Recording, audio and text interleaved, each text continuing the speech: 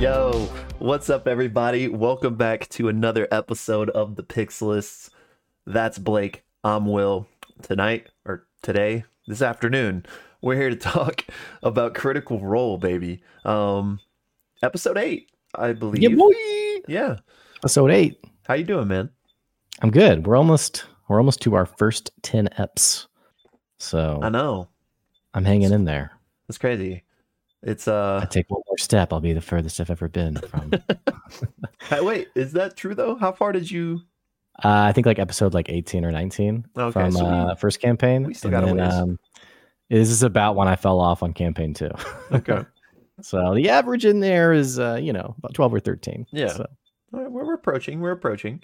yeah. I got the added accountability of the YouTube channel, I guess. That was really the plan all along. It was just a long con to get you to stay in it for the long haul. Yeah. Well, I'm excited to be here and welcome all of you who are checking out the podcast and just enjoying the fun stuff that is D&D nerdage. So that's our plan today. So is to talk about episode 8, and we'd like to talk about whatever game shows, movies, what have you that we really enjoy. And I think we've decided we're going to do an entire season wrap up of The Witcher, which is live, by the way. Have you watched any of it yet? I've watched one episode. I'm trying to pace myself so I don't just binge it all. I'm gonna try to do it like over until Christmas, basically. Oh, you naive soul! You Have can't you watched- resist the binge. Have you watched it? Not yet, because I haven't been able to like to sit down to binge it. Yeah. So we're gonna do that. We're gonna, I think, do Hawkeye, which has one episode left at the time of recording this, and it's getting kind of good. And it's been good, but other than that, and we'll have to do a Spider-Man one too, right? I mean, I'm down. I've seen it, so I'm ready. I'm ready. Oh, you've seen it? About it? Yeah. Okay. All right, cool. All right. Well, let's talk about episode 8 of Critical Role. And by the way, if you're just now tuning in, this we like to do a recap at the start and talk about all the things that happened that we noticed. And then we actually pull this out as a separate video. So if you're just watching just the recap, you can definitely check the link below to see the main video where we give our reaction and discuss the whole thing. So having said that, are we ready to jump in? Yeah. Is that squeaking stop? Because I think it was my fan. Yes. Okay. It did stop. Just wanted to make sure. It was like squeak, squeak. I was like, Okay. it's driving me crazy. The podcast listeners are like, I hate this show. What is this happening? Yeah. Okay. Well, I'll get us started.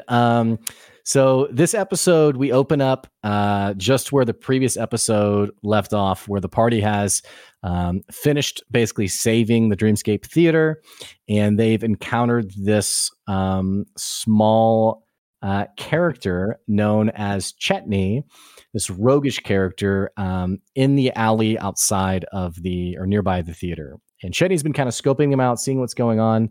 And we actually do come to find out that Chetney is looking for someone.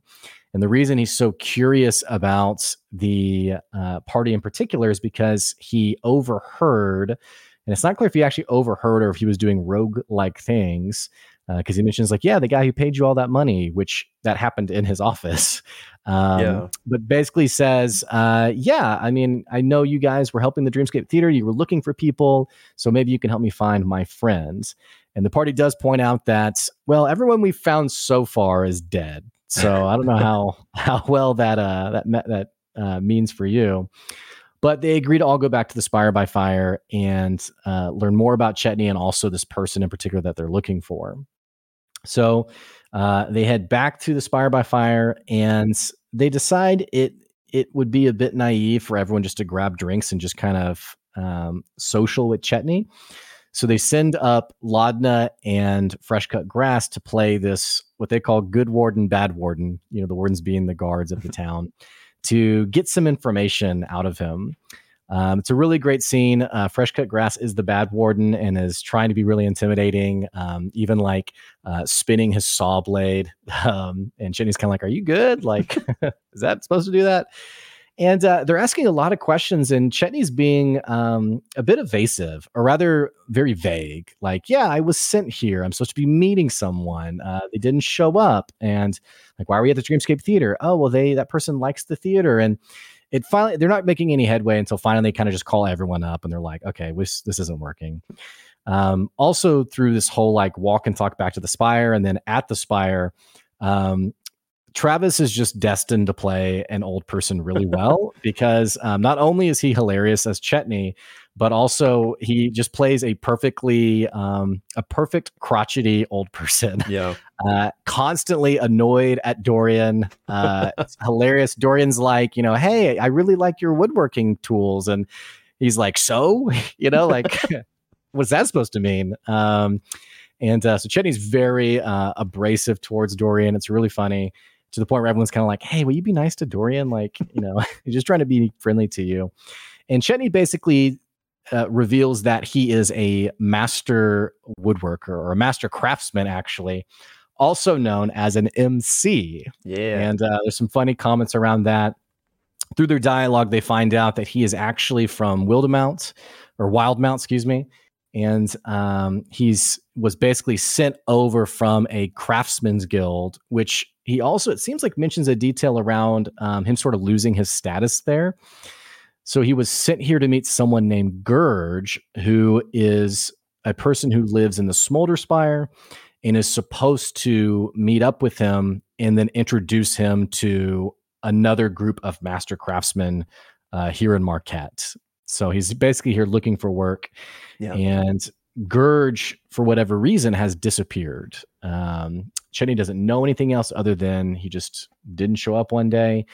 And again, the party is really trying to mine for more information. And Chetney's like, I don't really know the guy. I was sent here. I'm here to meet the guy to set me up for a next job. That's really all I know, but I'm worried that maybe something bad might have happened to him. And the party even asked questions like, maybe he got arrested. Did you check like the stockade, like prison or whatever? And he's like, no, I didn't check any of that. I went to the theater because I knew he liked the theater. He also, in talking with the party, he's like, how much is it going to cost? And the party's like, well, what's your specialty? And he's like, I'm really good at crafting toys. And so they all basically make a bargain of, instead of gold, he's going to pay the party in specific types of wooden toys that they've asked for. And Dorian, by the way, does ask for an airship that he asked for an airship, like a model airship that has like broomstone on the bottom and that he can cause like to levitate and fly, which only antagonizes Chetney even more, who's like, I only use wood. I don't use any of that other crap in my stuff. Yeah. And actually, now that I think about it, I think he said the reason that he had kind of lost favor in his previous job was because they had started using like metal or like other materials. I can't remember if that's true or not. I don't know if you remember. Yeah, I don't think he gave like explicit details on what, but he's like, yeah, they decided to move in a new direction, like presumably away from wood. Right. And he's almost like horrified. Like, how could they? Yeah. They're not deserving. But he also does ask the party for like the quick and dirty of everyone else. Yeah. And they all kind of give like their version of like who they are. And it's also at this point that Matt gets up and walks over to Liam O'Brien, who has a high passive perception, by the way, and whispers something in his ear. And Fresh Cut Grass points out, or Sam Riegel points out, like, okay, hang on, we're getting a whisper for no reason. Like, no one's rolled a perception check or anything. So it's really intriguing. An unsolicited whisper. Yeah. And Orem points out, and he actually puts a hand on Imogen's arm and does like a mental connection and says that the person that they saw in the theater that they had chased after, the mysterious figure, this person was actually sitting down on the first floor of the tavern. It has like an open balcony that they're sitting on. This person's sitting down on the first floor and has followed them there, basically. They decide just to be like, hey man, like, we see you, just, just stop this whole act. And the person immediately like ducks out of the tavern. Not before Laudna and Imogen both like start whispering in his ear or doing like the, message and the mind link, which totally freaks him out. Orem and Chetney decide to follow him. And basically what ends up happening is, long story short, they have to do a couple of stealth checks and eventually come to a point a little bit of a ways away from the Spire by Fire where Orym actually is like just sort of like shot in the dark. He just goes, "Hey, come on, man. Like we're like we've been chasing for a while now." And it was a really funny scene where like Matt was like, "Hey, I'm glad like we're giving up on the high chase fantasy and just being like, seriously, dude, like please." It's late. Only rolls like a 4 on the perception or on the persuasion. And but all this to say, the NPC, this character, does stop and, not facing the party, basically says, "I'm just here to talk to your blue friend, to talk to Dorian." And it is clear at this point that this is someone who appears to be a Corsair, a Hubot Corsair, as well as also for sure being the person that they had clocked in the theater before. So they go back, they get Dorian, who Laden is like, "Oh, another fan. Wow." And he's like, "Yeah, I don't know." And basically they come back to this person, and the character turns to face Dorian, and it is his brother, Cyrus Wyvernwind. And it's a really funny scene because they're like, "How do you know Dorian?" And he's like, Dorian, Yeah, right. Dorian, right, yeah. Which we know from EXU that Dorian is his stage name, and his real name is Bronte. He goes by Bron. So they're like, "Yeah, Dorian Storm." And he's like, "Right, Storm. I'm Cyrus Storm. Yeah, I'm Cyrus Storm." It's a really funny scene. And basically, Cyrus is like, "Can you trust these people? Like, who are these people?" And Dorian actually says, "I'm not sure." He doesn't say like, "Yes, you absolutely can." He's like, I'm not really sure. Yeah. And basically they say, Cyrus is like, "Yeah, I actually am a Hubot Corsair. Like, they've treated me really well." And they just said, "You know what, let's go back to the Spire by Fire and let's actually talk more about this."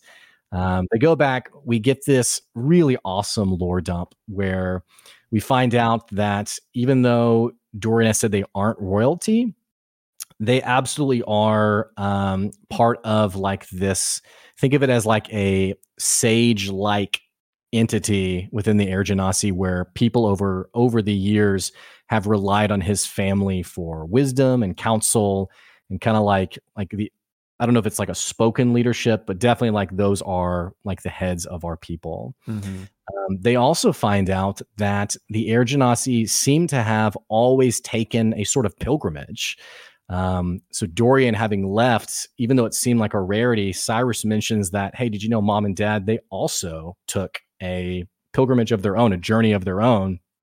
And this kind of calls back to the comment on like, "Our people are destined to wander," is a comment that was made in a previous episode. We also find out that someone had a great comment about it maybe being the plane of air. And Cyrus points out that actually, I think even Dorian maybe mentions it, that their hometown, so to speak, is a floating tent city, which is like, wait, what? And people are like, "Yeah, so like, would you see it if it was like flying by?" And he's like, "Oh yeah, totally." Like, you'd be like, "Yeah, there's the flying tent city." And it's called the Silken Squall. Is that right? Mm-hmm. Yeah. So they're from the Silken Squall is basically what it's called. And one of the reasons why they're having this conversation also is, which by the way, Robbie Damon does a phenomenal job just representing this bitterness towards his brother. It's clear like his brother, the older brother, maybe even the taller, like charismatic, good-looking brother, has really kind of always been the golden child. So he's really frustrated to see that Cyrus has also left, like kind of like stealing his thunder of being the brother who left first. And what ends up happening is Cyrus is like, "Yeah, like, I'm sorry I was a bad brother, but I'm in a little bit of trouble." And Dorian's like, "Oh, do you need money? Like, come on, man. Like, what are you doing?" And Cyrus basically is like, "Yeah, I do need a little bit of money. I'm not asking you for any," but basically shares about how he was very green coming out of the Silken Squall and kind of wanted to rightly points out, like, if we're supposed to be leading Air Genasi all over the world, like, how can we do that if we don't even understand the world? Right. So he basically got out, took some odd jobs, was kind of trying to like experience life as a normal person. And he was on a job where basically he was tasked with escorting a caravan. And what ended up happening was this caravan got attacked by a band of thieves led by a person named Nova. And what they did was, as they attacked the caravan, there was this big crate with the initials. Was it G? Did we say JH or JE? I think it's JH. Okay, JH. So a box with the initials JH, and this caravan apparently is owned by the Gold Guild of Treshy, which also the Treshy House also ran the Masons Guild that put in the wall, or the repairs, excuse me, at the Dreamscape Theater. Yeah. So apparently a very well-known guild, or well-known house. But this box, out of this box came a large golem that seemed to be working for the thieves, and essentially ran off with them. And Cyrus took the fall for it. And they're like, well, okay, so, I mean, how much money's on your head? And I think he says 20,000 or 25,000 gold pieces. I mean, like, it was a great moment because everyone was like, yeah, how bad could it be? And he's like, 20,000. They're like, whoa, okay. And they're also like, why are you here? Yeah, like, you shouldn't be here. Yeah, you need to go home and like not leave the Hubot Corsairs. And he actually points out, like, have they not wanted to turn you in? And he's like, no, they've been really good to me. Like, they've really taken care of me. Yeah. And they've actually been protecting me. So, you know, they continue this conversation, and they decide, you know, you should probably go back to the Hubot Corsairs. But Cyrus does something interesting. He asks Dorian to promise him, if something happens to me, you know, you're going to be needed back home as the next in line. And Dorian's like, what? Like, no, like, come on, man. Like, don't talk to me that way. Dorian actually decides to walk him back to the Hubot Corsairs, over in the Lantern Spire, and takes with him one of the sending stones and actually gives it to Cyrus. Like, it basically says, hey, if you need us, if anything happens, call us and tell us. And Cyrus does mention that when he was younger, he had a pet rock, and Dorian jokes that he killed it. And so when he gets the sending stone, he's like, oh my gosh, your lucky rock. Thank you. And then Dorian walks back alone and gets there totally fine. Yeah. So that's pretty much what happened on the first half. Did I miss any big details? I don't think so. I think you hit the bullet points. Yeah. Do you want to hit the second half? Yes, sir. Yes, sir. So like Blake mentioned, Dorian makes it back, and essentially everyone just goes to sleep for the night. And they wake up, have breakfast, and Chetney apparently just slept in like the lobby of the tavern. He didn't get a room. He was like, yeah, just throw a cloak on top of me, and I'm good for the night. You know, he's like, it pays not to be seen, which kind of just like playing into his roguish character. But Fern's like, you know, you could sleep with me next time. And he's like, oh, really? He's like, yeah, sure. And he takes her up on that offer. Old dude. That's what I took from that. And so, you know, they're all eating breakfast, kind of catching up still a little bit. And the party asks Dorian, he's like, hey, so should we call you Dorian or should we call you Bronte? And he's like, yeah, call me Dorian. And they're like, oh, okay. And they're kind of sitting trying to figure out like what they should do with the day in front of them. And Dorian says that, you know what, like Cyrus with the Corsairs, like he's probably fine for now. So we can focus on this Chetney Gurge thing. And so with that being what they decide to do, Chetney offers to take them to Gurge's house, and they can kind of start their investigation there to try to figure out what happened to them. But as they're having this conversation, they notice there's like a commotion near the entrance to the tavern. And there seems to be a group of people that look to be like miners, all having a kind of loud conversation saying like, oh, this is bullshit. And, you know, the whole city's falling apart. You know, we need to find a new place to go. And so the party takes notice of this, and they actually notice a cloaked individual go up to the notice board and nail in something. So Ashton grabs the flyer, and the party reads it. And it's basically this flyer that's just asking for skilled, like abled people to protect against the Hubot Corsairs. And it basically lambasts the Wilders for not doing their job and saying that, you know, the city's getting out of control. Somebody's got to do something about this. And it actually calls for the aid of the Paragon's Call. And we find out that the Paragon's Call is like this mercenary group that basically came to fame about 20 years ago during a big conflict in the Hellcatch Valley. And they're known for doing whatever it takes to get the job done, as long as the price is right, as long as they're paid. Right. And Imogen basically wonders, if the Paragon's Call is trying to like take over the city in like a coup kind of, as this flyer demands they be given authority.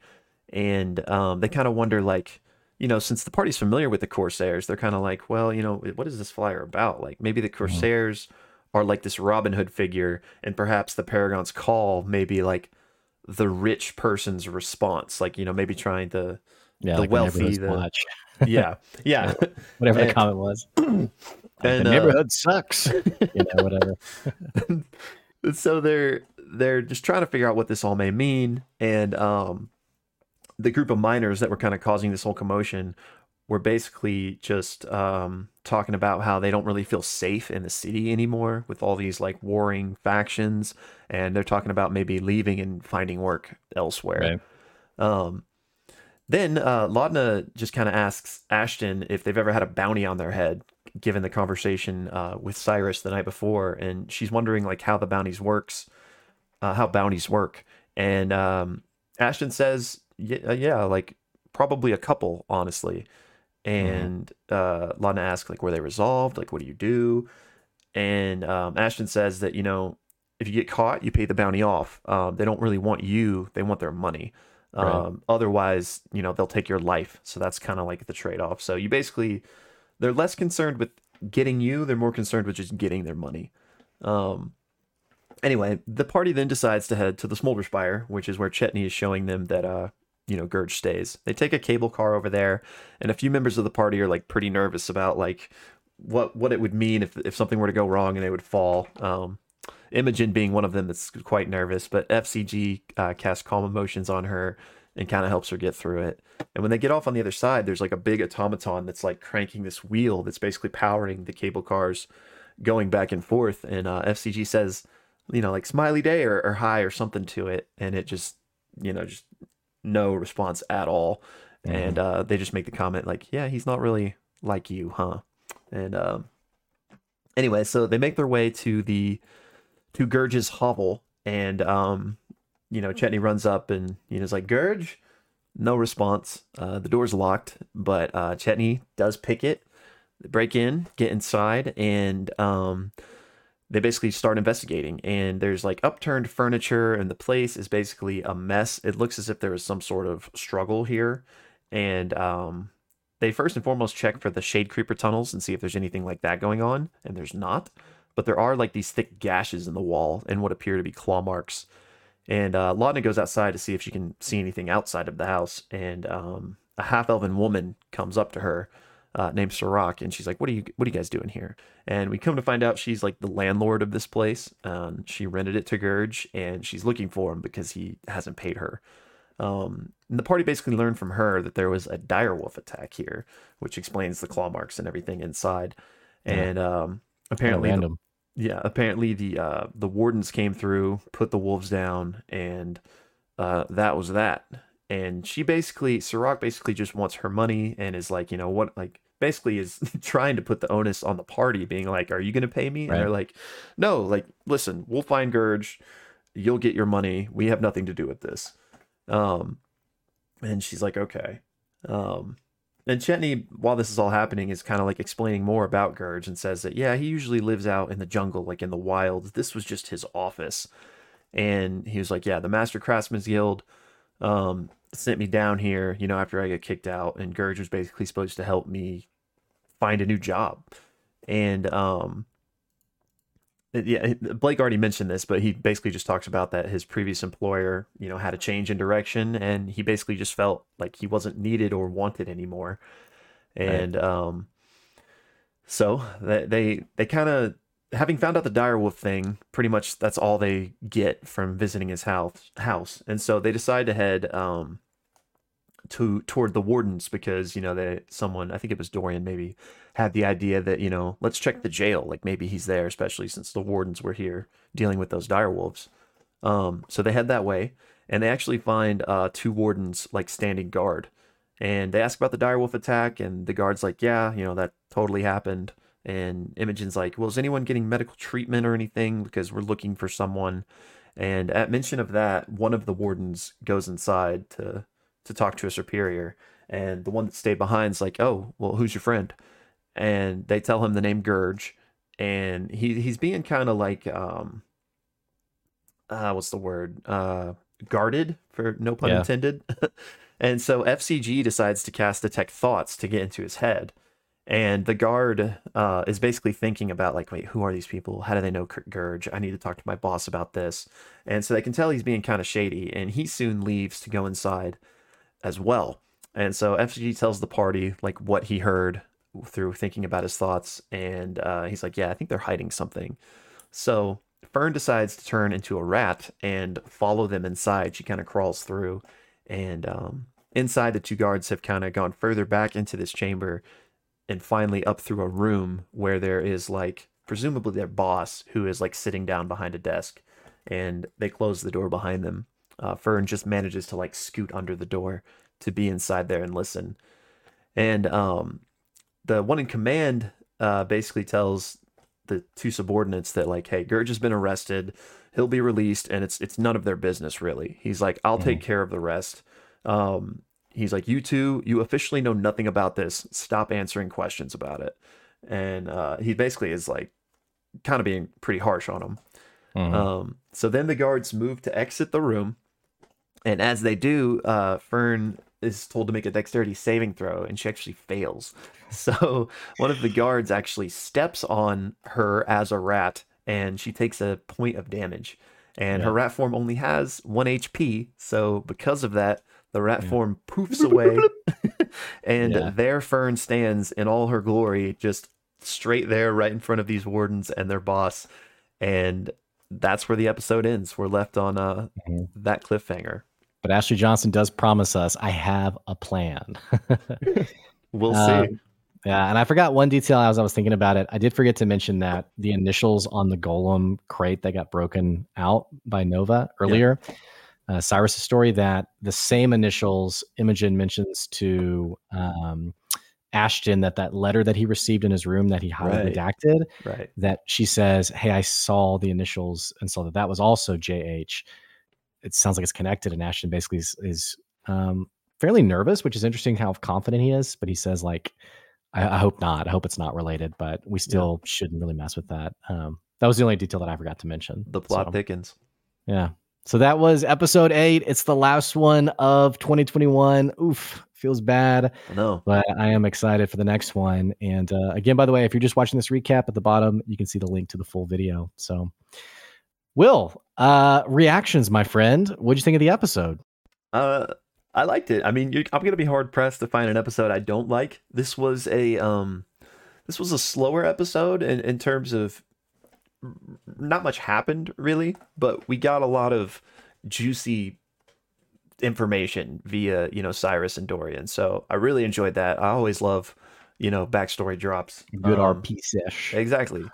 Exactly. So when I say slow and that not much happened, I don't mean that as like a detriment, because I loved what we got. But in terms of like, really noticeably progressing the story forward, not much happened. But we got left on an awesome cliffhanger, and there were some really fantastic moments. I mean, props to Travis, really. Like, it was so funny. Like, I was crying laughing in that first half. Yeah, my wife and I, we were just in tears watching it for sure. Yeah, it was so funny. And Dorian's reactions to getting yelled at. I mean, they hammed it up really well. It was great. So yeah, I love the episode. But it's sad that we got to wait a few weeks to see what happens. But what about you? I loved it. Like I said, my wife and I couldn't stop laughing. Loved it. I love Robbie Daymond, and so getting more of his backstory was really great. So that was really fun. It was just really cool. Like, again, it's interesting how we keep getting like these plot threads that pop up. I kind of think of like a if you've ever I don't know, tried to like wind or wrap a bunch of rubber bands, and like sometimes like one will like fling out or pop out or kind of spirals out. Yeah. And it feels like as we're unpacking the story, like these other plot threads are opening up, but it doesn't feel clunky or too much. And I know that was one of our mutual criticisms with EXU, was the interconnectedness didn't necessarily feel present. Right. In this case, it feels like we keep getting more breadcrumbs that just seem to make sense. It just seems to, it doesn't feel like distracting, I guess, if that makes sense. And so getting that whole lore drop on Dorian's backstory, really liked one of the commenters in our previous video who threw out the idea that maybe it was the plane of air. And I really liked that theory. And I'm really curious about this floating city. It's pretty interesting. And just the lore behind the Air Genasi was really intriguing, but great episode. Really funny. Chetney's hilarious. And I'm super bummed. I mean, we got how long till the next episode? 1, 2, 3. Yeah, 3 weeks. So it's gonna be painful to wait. Yeah. So is it the 6th? I guess was that when they said? Be the 6th. Yeah. Okay. So yeah, just under 3 weeks. Well, so we need to come up with some content then. I know we have one thing. Yeah. But we might need to think of something else. Well, I guess never mind. I don't know. We'll think of something maybe for that other week. But yeah, all that to say, love the episode. It was really great. Yeah. And like you said, I think I'm an unabashedly big fan of Critical Role. So it would have to be a really bad episode for probably me to have a problem with it. Yeah. So I will gladly admit that I am super unbiased or super biased, excuse me, for CR. But so many other interesting breadcrumbs. Like I just want to know the story. Like, the JH initials was really interesting. Yeah. The Gurge thing, which the phrasing confused me because they went to a factory, and I thought maybe it was like a factory that like maybe doubled as a prison or something, but that detail was really unclear to me. And then the other detail that was unclear was the manager person wasn't actually telling the guards, "Hey, we arrested Gurge." He was just saying, "Go tell them that Gurge has been arrested," right? Oh, I don't know. Because I think he was saying, just tell them that Gurge has been arrested and we can't release him, and then don't answer any other questions. Like, I'll handle it. Okay. That's the impression I got. I don't know if that's actually the case. That's possible. I mean, I haven't like rewatched it, so I'm only based off that like one first time. So that would make sense that he was just like trying to get them off his tail. Yeah. I guess should we just talk about, I don't know what to talk about first, I guess let's talk about that since we're already kind of talking about it. So you mentioned the factory part. I actually didn't include that in the recap because my notes confused me. So I was just like, I'm just going to say they went to talk to those wardens, which is what they did. Yeah, but wardens are... Sorry, go ahead. No, I was just saying I had factory written down too, but since that's all I had in my notes, I was like, wait, what? It says factory, but they went to talk to the wardens, so I was confused. Here's my impression of the factory is we got some backstory on how the Smolder Spire it's taking like precious metals and like outputting something from that. And I'm not being purposely vague. I mean, Matt mentions like coal and like other metals and things like that, but it may be a bit of like the money producing like the output part of Drusar.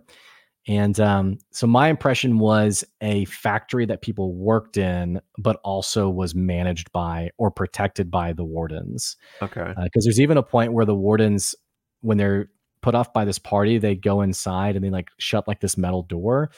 And I couldn't tell if it was an employee or like a bystander, but they were like, "Hey, why are you closing? Like, what's going on?" And and the guard was like, "Don't worry about it. Like, it's fine. Like, we're just shutting things down for a minute." Right. So I have the impression that it's some kind of like warden owned or managed facility. But there wasn't a lot of details, so I'm not sure. Yeah, that's why I was confused. But I guess at least at this juncture, I guess it's not important. Maybe it'll become clearer as we go. But yeah, I was wondering about that. So I guess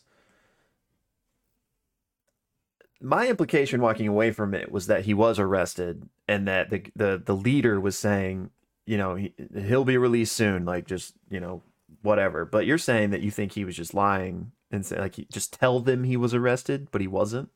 Yeah, I think the phrasing that stood out to me, I think the guard who had detect thoughts, I don't think so my impression that he didn't say, "Oh, how do they know Gurge?" But he said, "How do they know this person, Gurge?" Like even implying that maybe he himself doesn't know who Gurge is. Mm-hmm. And then I think the manager person they went to said, just go tell them he's been arrested. I think was the phrasing. Tell them they've been arrested and then don't answer any more questions. And like, you guys stop being such idiots. Like, why are you even entertaining talking to these people? Yeah.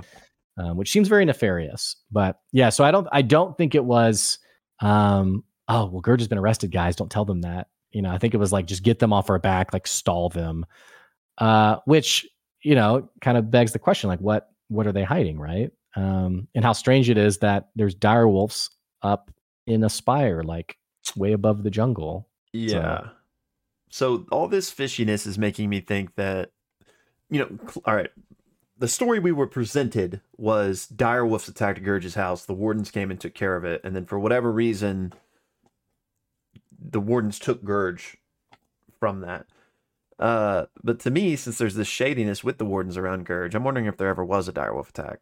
Like maybe that was Sirach, just the story. Sirach didn't even know that there was a dire wolf attack in her home that she was renting to Gurge. She mentions that the dire wolf attack actually happened like down the street. And so we're just putting the details, because like Fern even says like, hey, since I've been a dire wolf in EXU, would I know, like, would I recognize like these are for sure dire wolf marks? Like, would I recognize like the leftover pheromones or whatever? And Matt was kind of coy with it, was like, no, you wouldn't. Sorry, like it's been too long. You can't smell anything. So just that level of mystery makes me wonder if it's a red herring. Like, we know there was a direwolf attack down the street. We don't, even though it's strange that it happened, but something different possibly happened to Gurge. We know it wasn't, we presume it's not the Shade Creepers, because he does mention that the claw marks seem stronger than Matt says the Shade Creepers that you've encountered so far. Yeah, and there were no tunnels. Right, either. Exactly. But and I think Sirach just said she heard about it. So like she didn't even see the direwolf attack down the street or wherever it was. So like maybe that was all just like a made up story to cover for whatever happened here. Right. Oh, okay. So that's interesting. Like maybe the wardens are lying. There is no direwolf, but they just said that. Because that was the other detail. I was like, that's so weird. Is how would the direwolf get up here? Because you have to take a cable car to get to the Smolder Spire. Right. So not that there wouldn't be like other ways to get up to the Smolder Spire from the jungle, but that would be interesting if it's just like, you know, the story told to the people when actually something else is happening. So, but there were claw marks. Yep, there were claw marks. It does, and the house was, I mean, the room was basically ripped apart too.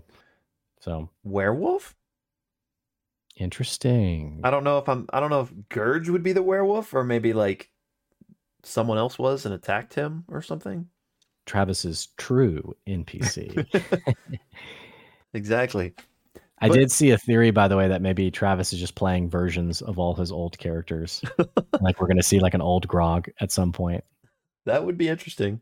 So, yeah. We talked briefly about this last time, but and I don't even know what I'm talking about. So let me just throw that disclaimer out there. But the whole trademark thing makes me think that this probably is his main character. Yeah, that's true. But someone else, another commenter on our channel said that, you know, they trademark any merchandise they plan to sell. And so since it's the holiday time and, you know, the variant of chutney from the Christmas one shot, maybe they want to sell like some chutney gear or something for the holiday, which maybe that's a little too neat and tidy. I don't know. Yeah. But I'm like 70-30. It's his character. Yeah. But if it's not, we're just saying from the get-go that we always thought it wasn't. Exactly. Cover all bases. Yeah. So. Okay, so we don't really know what's going on there. Something shady though.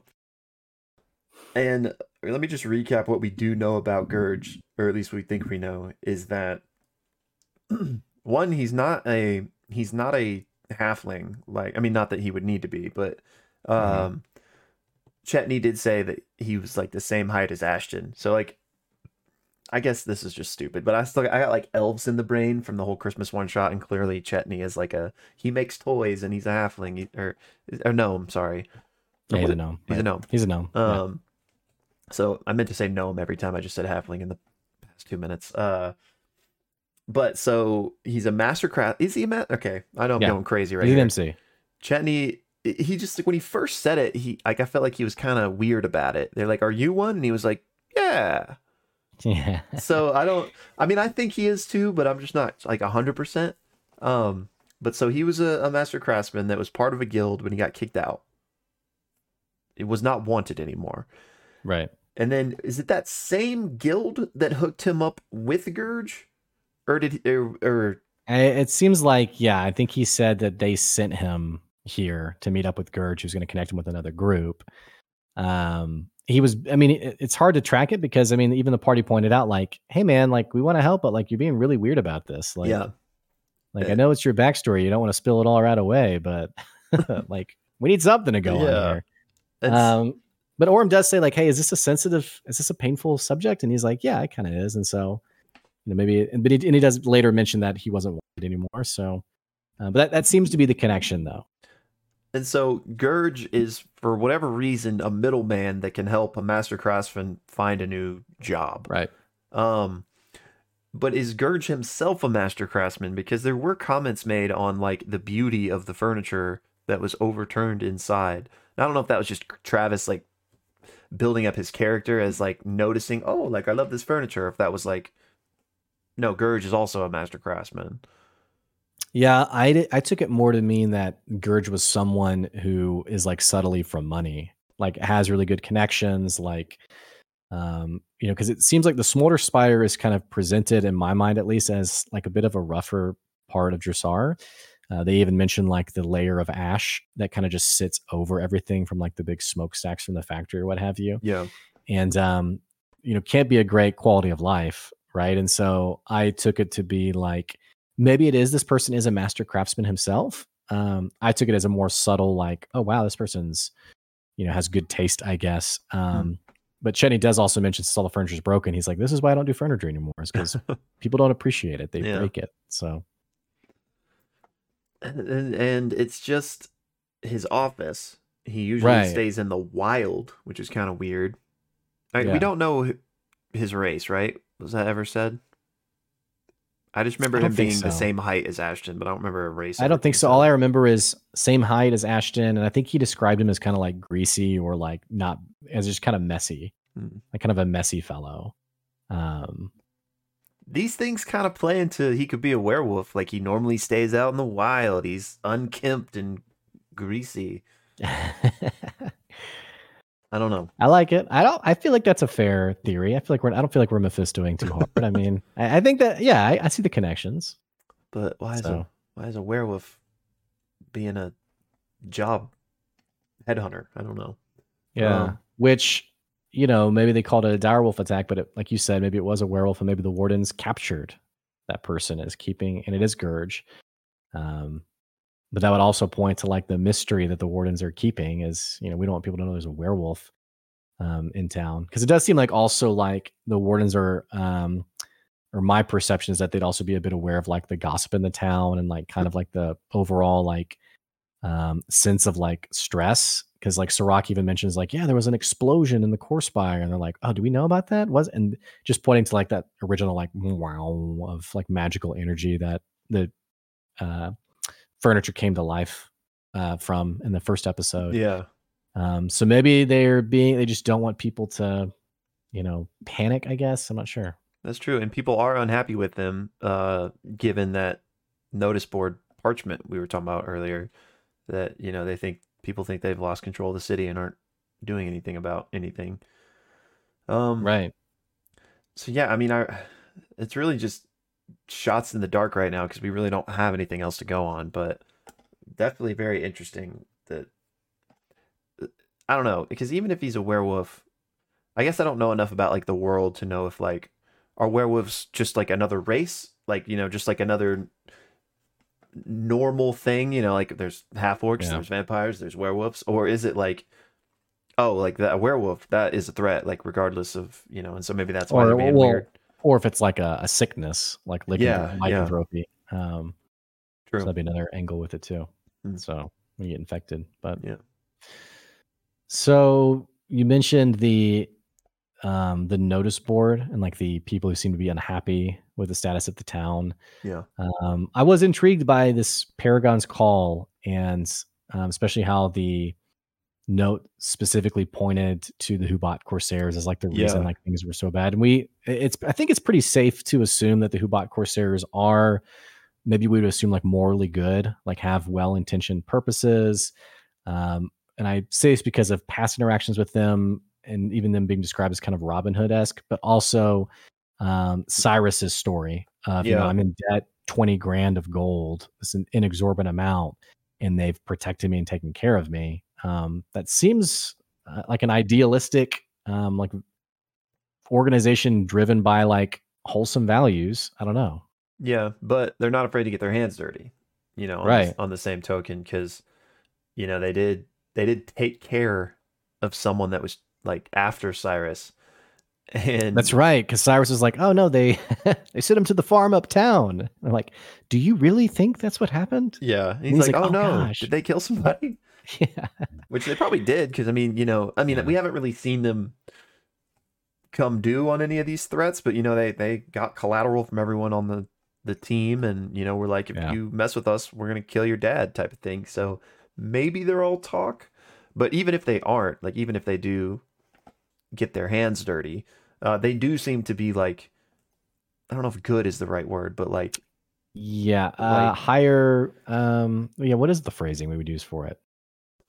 Yeah, good's not the right word. It's they have like the best interests of their community at heart. Like, they're not like in it for wealth, I guess, or power. Like they have good intentions, I guess. Yeah, and the ends justify the means. Yeah, so like we'll get our hands dirty if it advances our overall mission, I guess. Yeah. So it would make sense then that if the Ivory Syndicate wasn't mentioned at all in any of this, but if they are part of the infected decorum or whatever, the people higher up in the city maybe want this to be dealt with, and so maybe they're at the point of like, yo, let's bring in the Paragon's Call to take these people out. Right. So the rich man's response to Robin Hood, I guess. Right. I mean, I actually wonder if the Ivory Syndicate and the Paragon's Call are somehow like related or connected. Yeah, Paragon's Call is kind of like the face showing side of the organization, and we take coin and we get the job done, and then the Ivory Syndicate is sort of the more underbelly, underhanded, blatantly violent, all those other descriptors we've gotten from them. Because otherwise it does feel a bit clunky to have, here's another organization. But then again, I mean, Dressar, if it's, in the middle of this jungle, I mean, maybe it'd be a very lucrative game to be the one to control it. I guess it would make sense if there was a entirely third entity being invited in. So, yeah. There's a lot of threads at play here, and it'd be interesting to see how it fans out. But I did think it was kind of weird that there's been like an absence of the Ivory Syndicate mentioned in any of this thus far. Like, we originally thought that was like the bad guy painted for us, and they've been just completely, I mean, they may be the ones pulling the strings, they may be the Paragon's Call, but they've been weirdly absent from any of the political stuff going on. Right. Okay, so I want to talk about Cyrus and all of that. And there's a lot to cover there, but I'm just gonna start with the bounty, since we were kind of just talking about that. And just kind of recap like what exactly we think happened. He was hired because he's out for the first time in his life, living life, ran out of money. He's like, wants to make his own coin. Yeah. He's like, I got to make some money. So he like started being an escort, which he said, and everyone made fun of him. He's like, no, like with my sword, like I protect. And so he got hired to escort this caravan, and with a box included that is owned by someone with the initials JH. Apparently it had a golem inside. But, and correct me if I'm wrong here, what I took this to mean is that he was not the only person escorting this. There was a whole like band of people hired to escort this. It seemed like it. And that band are the bandits. Like they betrayed. Yeah, he said, he has a line where he says, I didn't know that basically they were in on it. I didn't know if he was referring to some of his people who was with him, because how else do you know the name Nova, right, of like this band of thieves?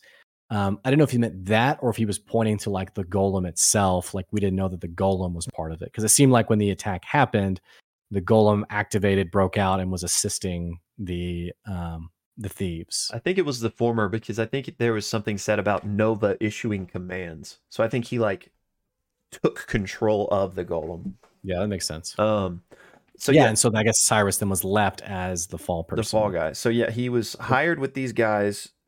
Unbeknownst to him, all the other guys were like, this was all set up. They stole this golem from, well, I guess not, we don't know if it's from JH, but JH marked golem and just got away. Left him alive. Yeah. We're like, we should probably kill that guy. Yeah, which I guess maybe like, you're good. To be the fall maybe they guy. needed a fall. Yeah, right. And this was all the caravan that was being escorted was at the Treshy guilds or Gold something. Guild. Gold Guild. The Gold Treshy Guild. Yeah, which House Treshy's Gold Guild. Yeah, House Treshy, which I took as like a mercantile, like a traders guild of some kind. Yeah, and I forget who it was at the table, but somebody was asking about like the houses and stuff, and Matt clarified that like, yeah, there are like powerful houses, and some of them control guilds, and sometimes multiple guilds. And so we know that Treshy at least has a gold guild or whatever, and also a Mason's guild. So this is a very powerful family. I wonder if they're one of the Mahan houses, or if they're not related to Drusar, although they seem to be. Yeah, right. So yeah, so he got left with the bill there, and now everyone wants him. It's crazy to me, and you already pointed this out, but that the Corsairs have not like double crossed him and turned him in for that money. You know, you think that would be like an ends justifying the means type of move for them. Yeah, and maybe it's less about him and even like protecting their own, and it's more about who they know ultimately wants the gold. Like if they know this JH person, or like, since they seem very stuck on, to use my own phrasing, kind of like taking back Dressar, and identifying the people who are part of the Chandri Quorum. I keep wanting to call it the charcuterie. The Chandri Quorum. It does feel like, again, going with that like whole Robin Hood perspective, like down with the elites, down with those individuals.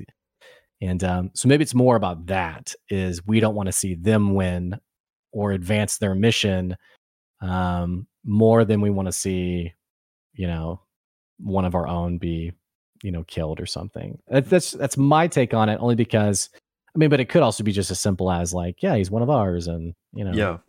So I wonder, they obviously trust him, like he's a trusted member. I wonder who he gave as collateral, and like what if the Corsairs know his true identity, like as far as being prince isn't the right word, but a prince of the Silken Squall, basically. Yeah. What's up with the Silken Squall, man? I'm like trying to visualize this. I'm like, what's going on here? Which I don't know if you want to say more about the bounty. No, that's pretty much it. I just kind of wanted to parse it out again to make sure I was seeing maybe one correctly. Last detail is this JH person from the letter. Ashton seems rattled about it. He doesn't want the party to know more about it, and he's twice now said like, we just need to kind of wait and see how things play out. Yeah, he's been really secretive about that. So they didn't mention this in this episode, but 2 episodes ago, he's like, I got to go talk to somebody like by myself. He still hasn't like made time to do that. So I wonder if he will. Right. Coming up now that there's this like new connection to it. Right. Yeah, okay.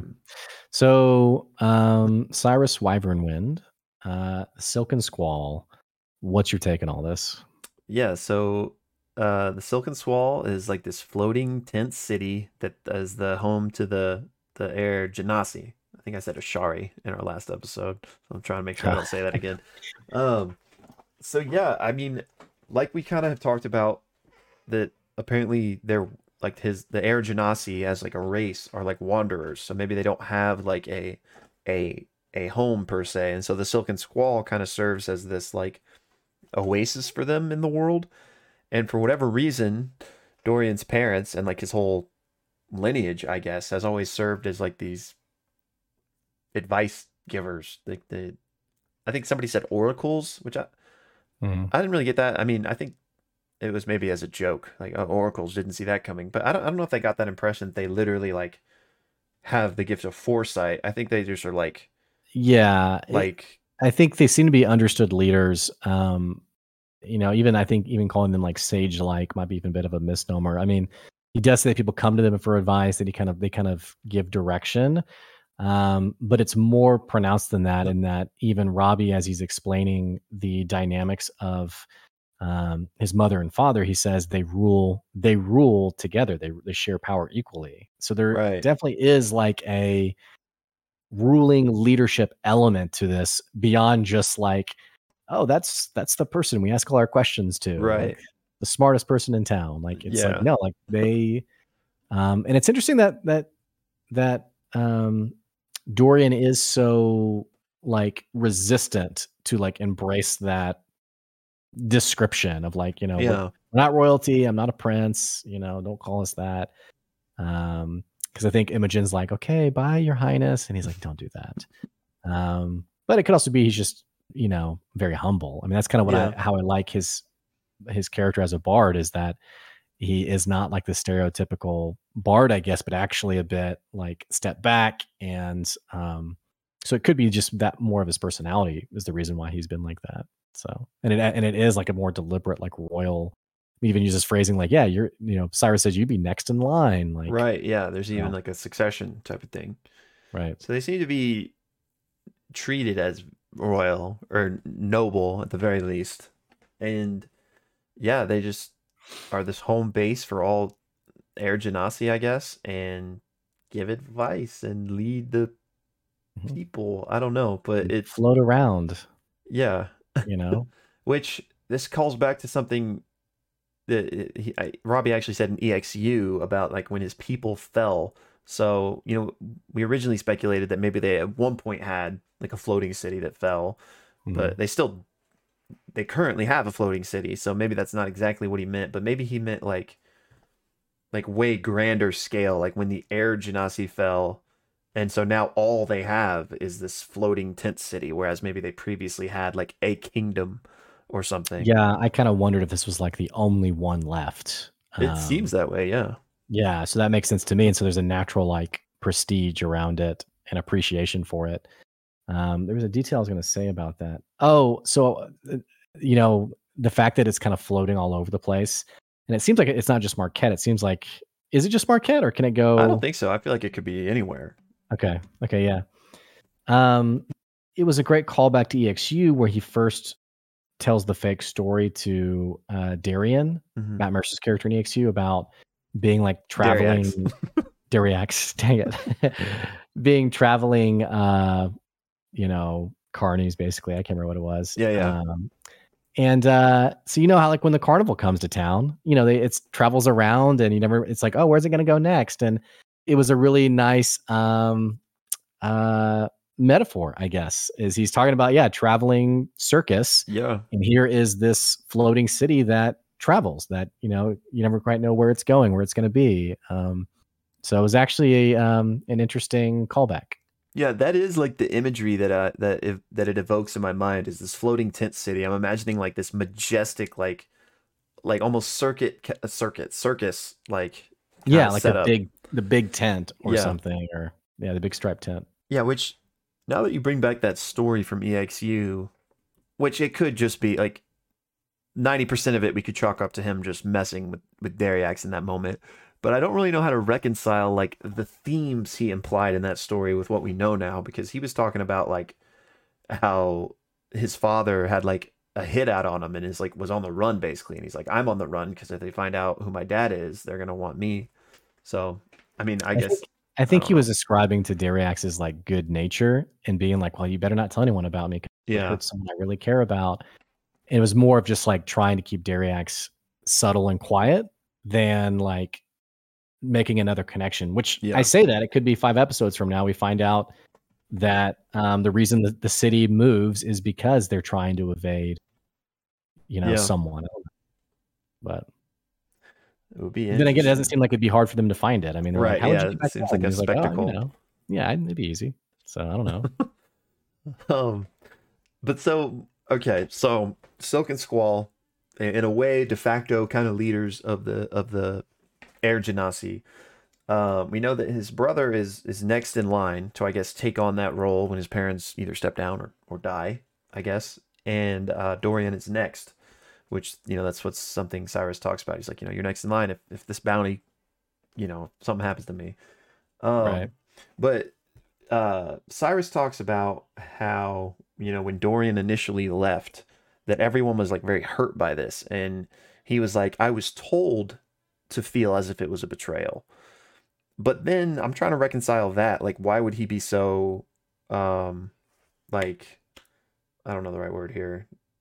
Like, why would they take such offense to that if Air Genasi, like, take this pilgrimage, and even his parents did, which we come to find out. Like, so I wonder why it was such an offense for him to do that, and, like, to the point where his brother was, like, told to feel, like, hey, he betrayed our family, like, be mad at him type of thing.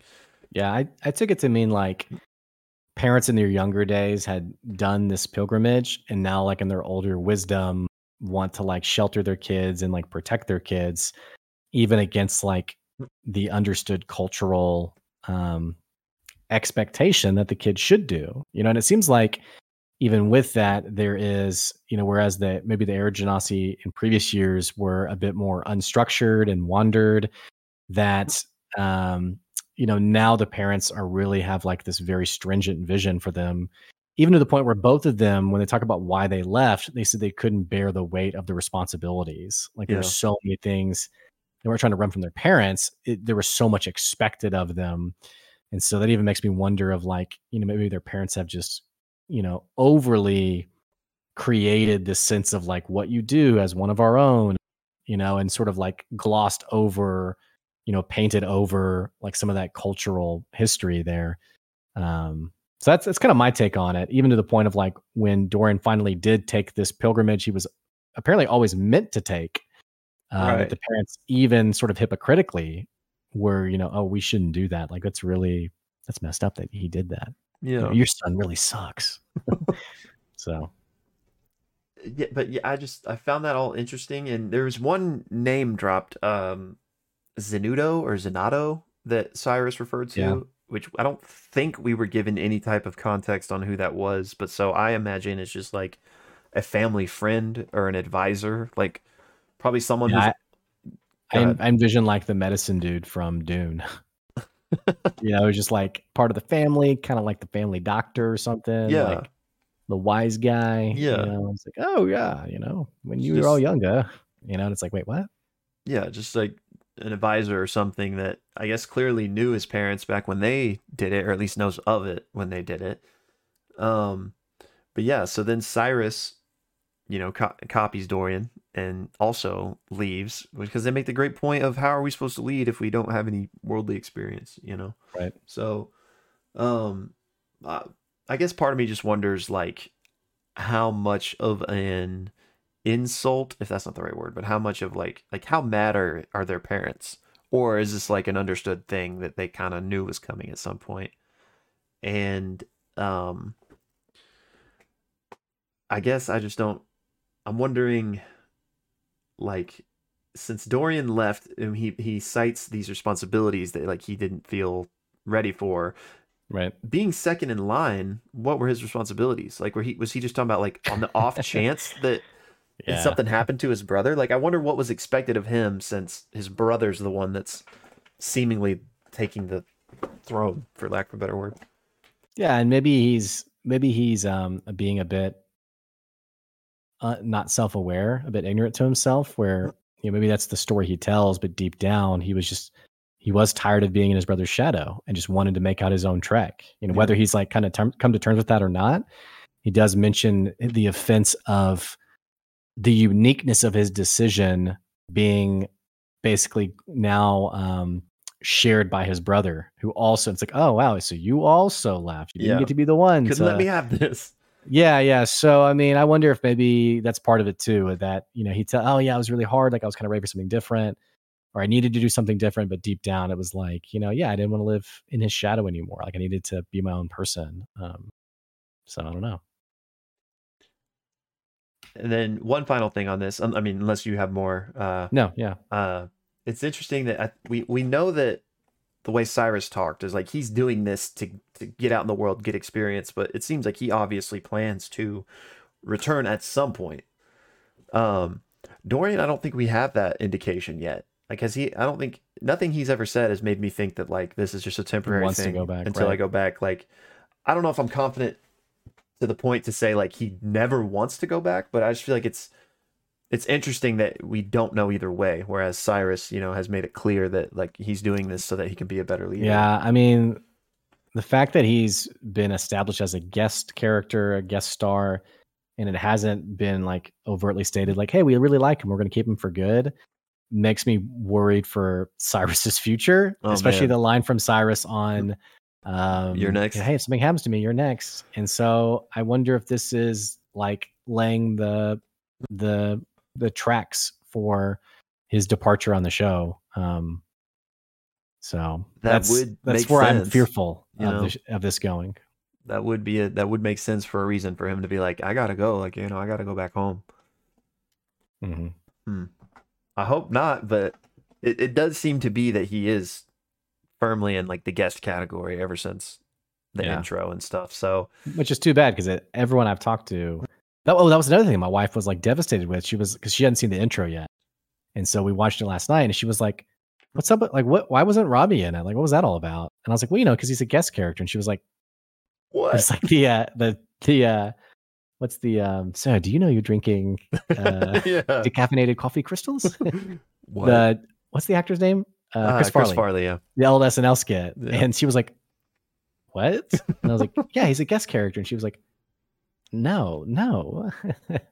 Yeah, she's really upset by it. So it seems like people really love Robbie Daymond. And so, I mean, I'm all for him, We don't know what it means. Like, that they're a super established thing at this point that they've been working on for a long time. So it's not like they're just going to invite a new person to immediately be like an equal member in that fold, So maybe he will be permanent at some point. Maybe it's his own schedule that made him be a guest. And even if he leaves, I bet he comes back. I bet he has like arcs on the show, if at least. So that'd be awesome. Yeah, if they making their way downtown and a giant tent city passes over you. Yeah, we gotta get up Robbie, there. Can you join us at the table?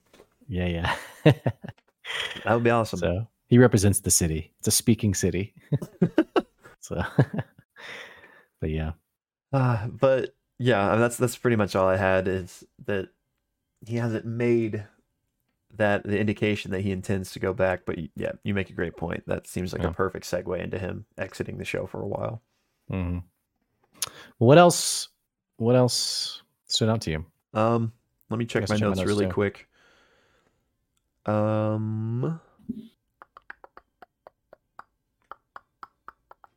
This isn't like a whole new subject of conversation or anything, but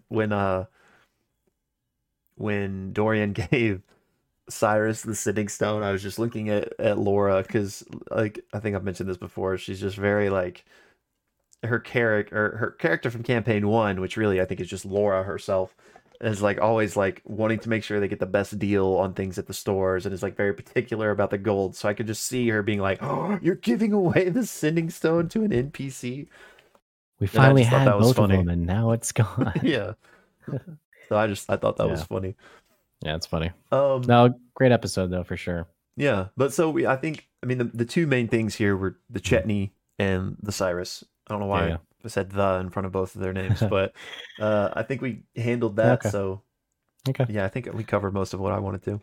Yeah. Well, so we'll think about like content for the show during this break. I know I'm leaving for holiday Wednesday. When are you leaving? I'm leaving tomorrow, but I'm coming. Okay. So we're doing Christmas with my family early, and then I'll be back up here for Christmas with Ashley. Oh, okay. Okay, cool.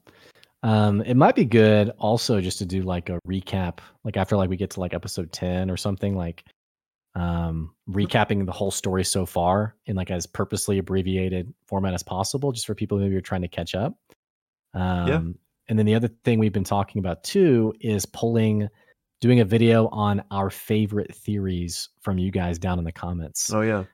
So kind of pulling up some of those that we've heard you guys mention, these details some of you've called out, and maybe doing a video on like theories we really like, rather than just shamelessly being like, we came up with that. I never mentioned it on the show, but I've always thought that Gurge was a werewolf. That's right. So anyway, but yeah, we'll do something like that. And then definitely still thinking about like campaign 1 rewatch and maybe like the Briarwood arc. So that's another option as well. So keep giving us feedback on what you guys want to see, and we'll go from there. Yeah. And I guess that's pretty much it. I hope everyone has a great holiday season over this this next couple weeks. You'll still hopefully be seeing something from us, but You guys who celebrate Christmas, have an awesome Christmas. You guys are just enjoying the season, and just hope you have great family time and good food, and just a really a great next couple of weeks. And like we mentioned, the next Critical Role episode is the first week of January, so that's when we'll see episode 9. Sorry, what? I just remembered something. Okay, so I wanted to pitch this to you, which I guess we could do it right now. Game Zone Quick's coming up. I think it'd be kind of cool if we did an episode on that. Absolutely. When is that? Oh my gosh. So it's that week, or the Critical Role's the 6th. It starts that Sunday after that. Oh my gosh. Yes, dude. So not that we have to flesh this all out right now, but while I'm thinking about it, I didn't know if we should, I think it would be fun to do an episode after so we could talk about like our favorite runs and stuff. Mm-hmm. But would it be a disservice not to do something before, so that like, because if we do it after, then everybody's like, oh, I want to check this out. And it's like, well, it's over. Right. I think we'll have to do something before. Dude, they have some I know you don't look at the calendar, but yeah, I haven't looked at it yet. This is going to be a good one. I can already tell. Nice. So, and you guys who maybe haven't checked it out, gamesdonequick.com, twice a year, they do a big marathon of speedrun games, and it lasts an entire week. They raise a lot of money for Doctors Without Borders. Usually it's a few $1 million. And it's just a really fun community-driven event. So definitely check that out. That's on January 9th and runs till the 16th. We could finally cross games off our checklist.